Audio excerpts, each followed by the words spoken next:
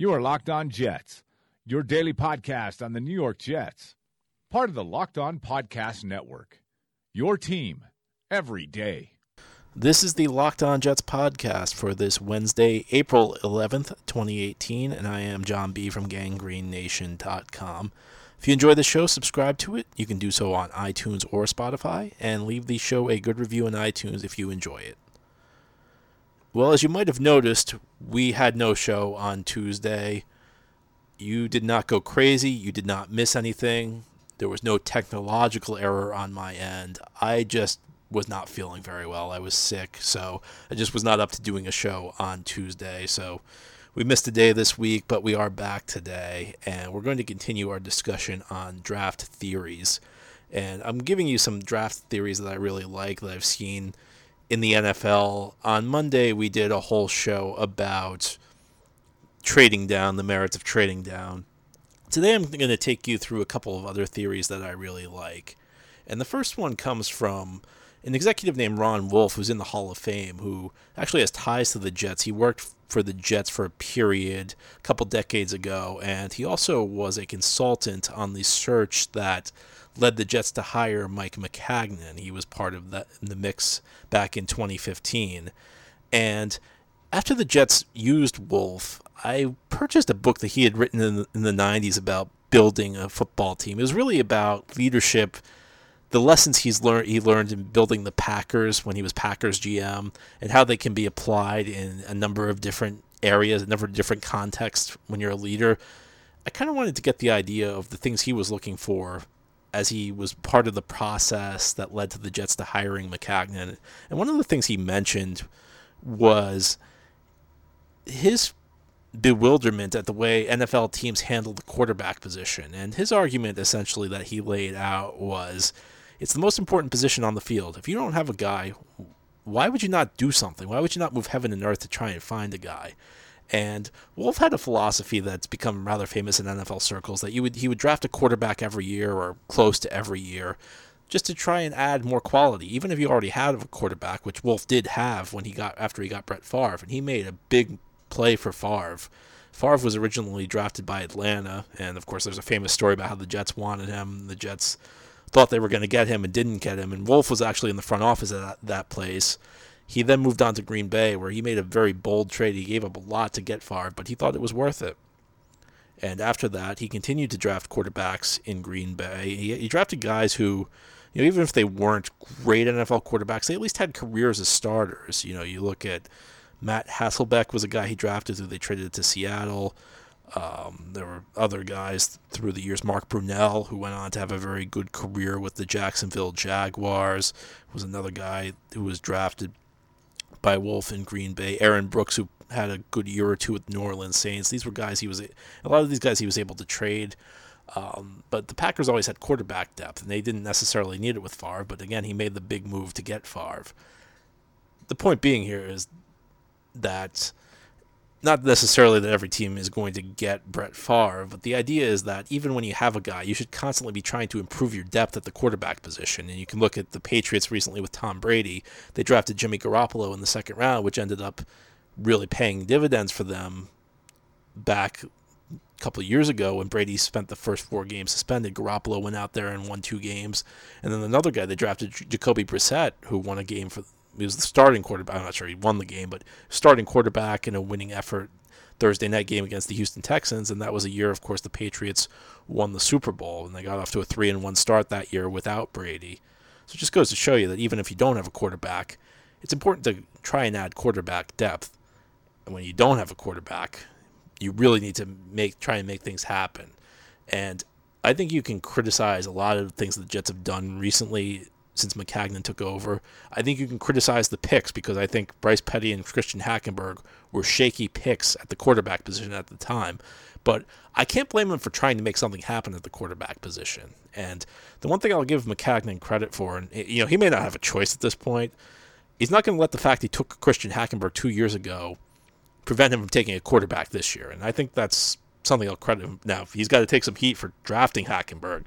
Boy, that was a bad pick, and I'll tell you, I thought it was a shaky pick at the time. I don't love that, but I'll give him credit for moving on from his mistake, for not standing around doing nothing and being afraid that people are going to criticize him, because you're going to get criticism. And look, a lot of it's merited, but the fact that Hackenberg's probably going to get cut, people will use that to criticize Maccagnan. And again, he probably deserves it, but he's not avoiding that move just to avoid criticism. And I think that's a good thing for the Jets, and I just think it's a good philosophy in general. It's one of the things I like, is that you constantly should be trying to add quarterbacks, and the odds are never great with quarterbacks, and part of it is, as we talked about the other day, and it goes for the quarterback position as well, as much as anything, the draft is a volume game. It's a numbers game, and there's no position that's tougher to project than quarterback.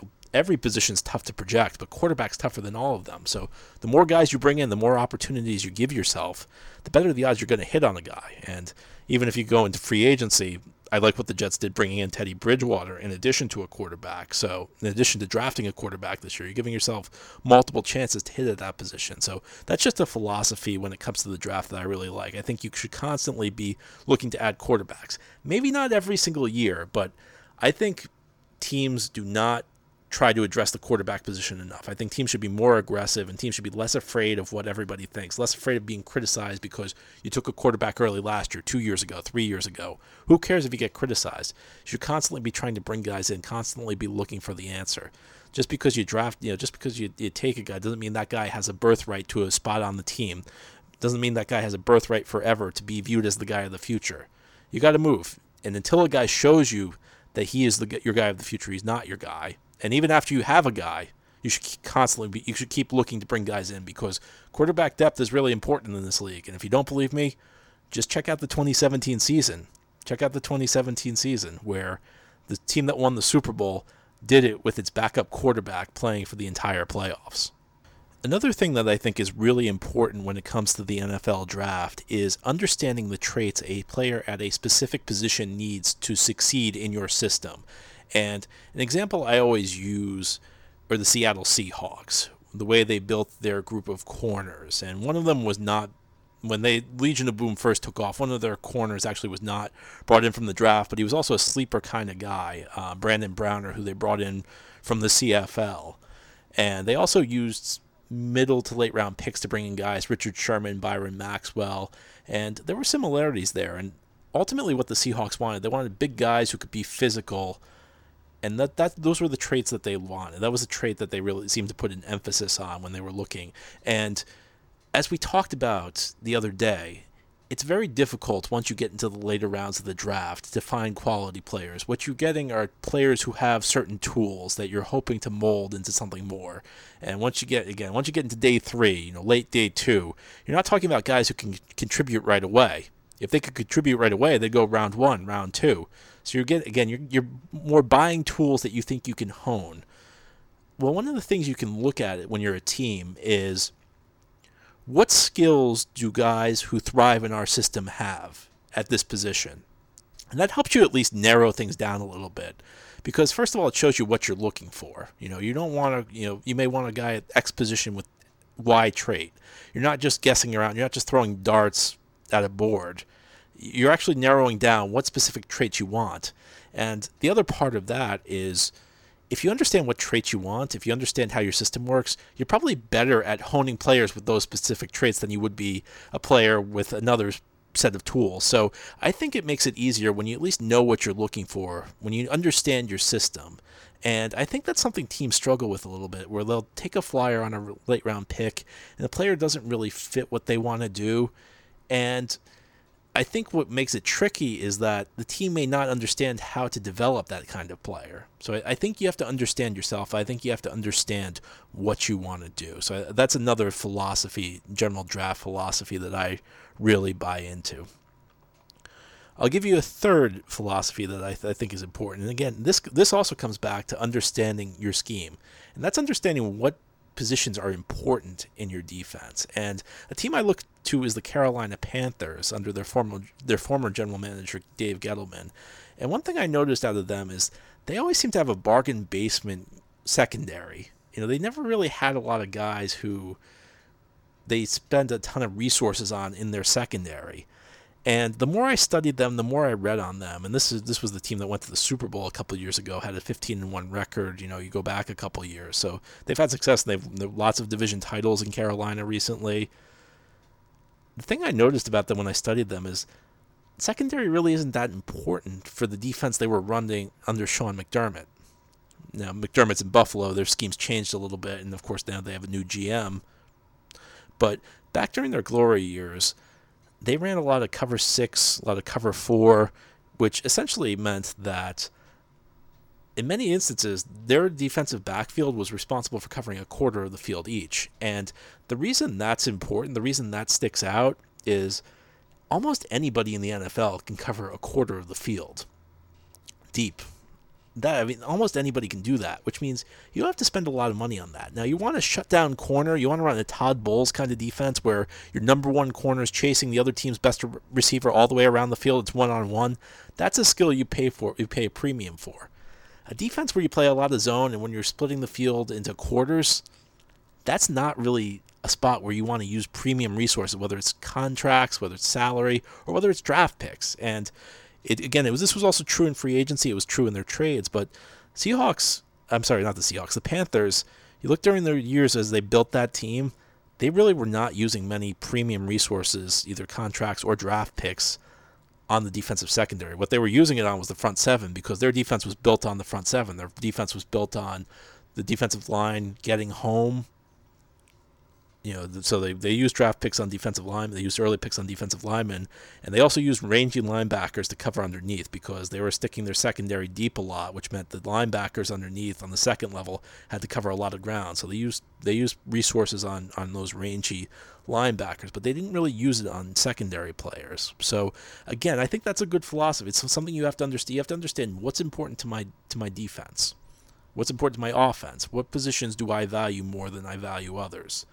And the premium positions are the ones, I'm not saying that you base everything off position, but I think it comes into play. Whereas if you have a tough decision to make, if you have two guys who are roughly equal, you take the guy whose position means more to you.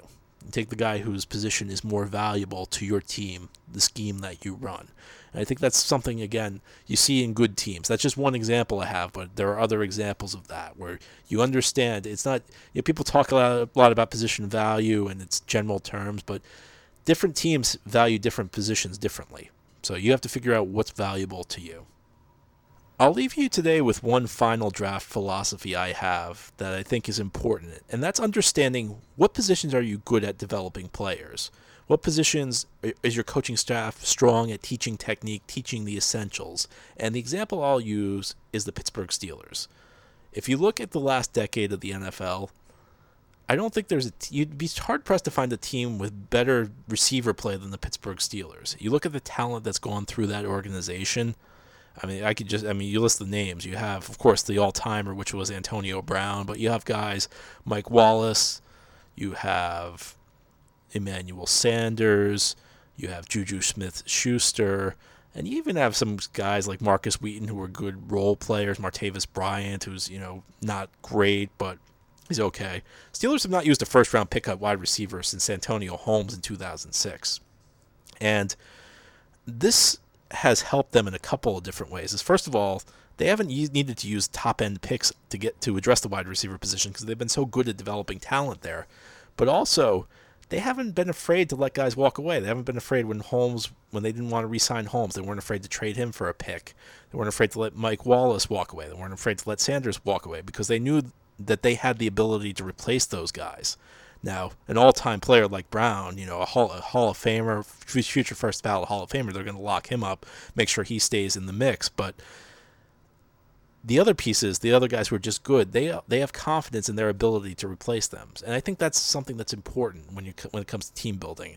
Something we talked about last year was it kind of felt like the Jets believed in their ability to build on the offensive line, to develop players on the offensive line. And you look at the 2017 season, it really did not pan out that well. The guys they were counting on, the guys they were counting on to grow, the guys they were counting on to develop really did not develop. So it was a situation where the Jets maybe misjudged their own ability, and that had consequences. So you have to understand what you're good at, and you have to have those positions where you're good at developing players, because as we always say, this is a league with a salary cap. You can't go out and buy players at every position. You can't use premium draft picks at every position. You only get one first-round pick a year, one second-round pick a year.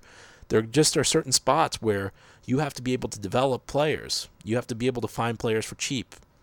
And some of it goes to scheme, like it did in our last example, but some of it is just you have to have the quality when it comes to your coaching staff, quality player evaluation, and those two have to go hand in hand. So understand where, first of all, you have to be good at developing a certain position and also understanding it and incorporating it into your strategy. So those are just some more draft philosophies I wanted to share as we roll towards the draft. Thank you for listening today, and thanks again for bearing with us as a little illness knocked me out yesterday, but we are back, and hopefully we'll be back for the rest of the week. This has been the Locked On Jets podcast, part of the Locked On Podcast Network. If you enjoy the show, options to subscribe include iTunes and Spotify, and leave the show a good review on iTunes if you do like it. Hope you have a great Wednesday. I'll talk to you again on Thursday.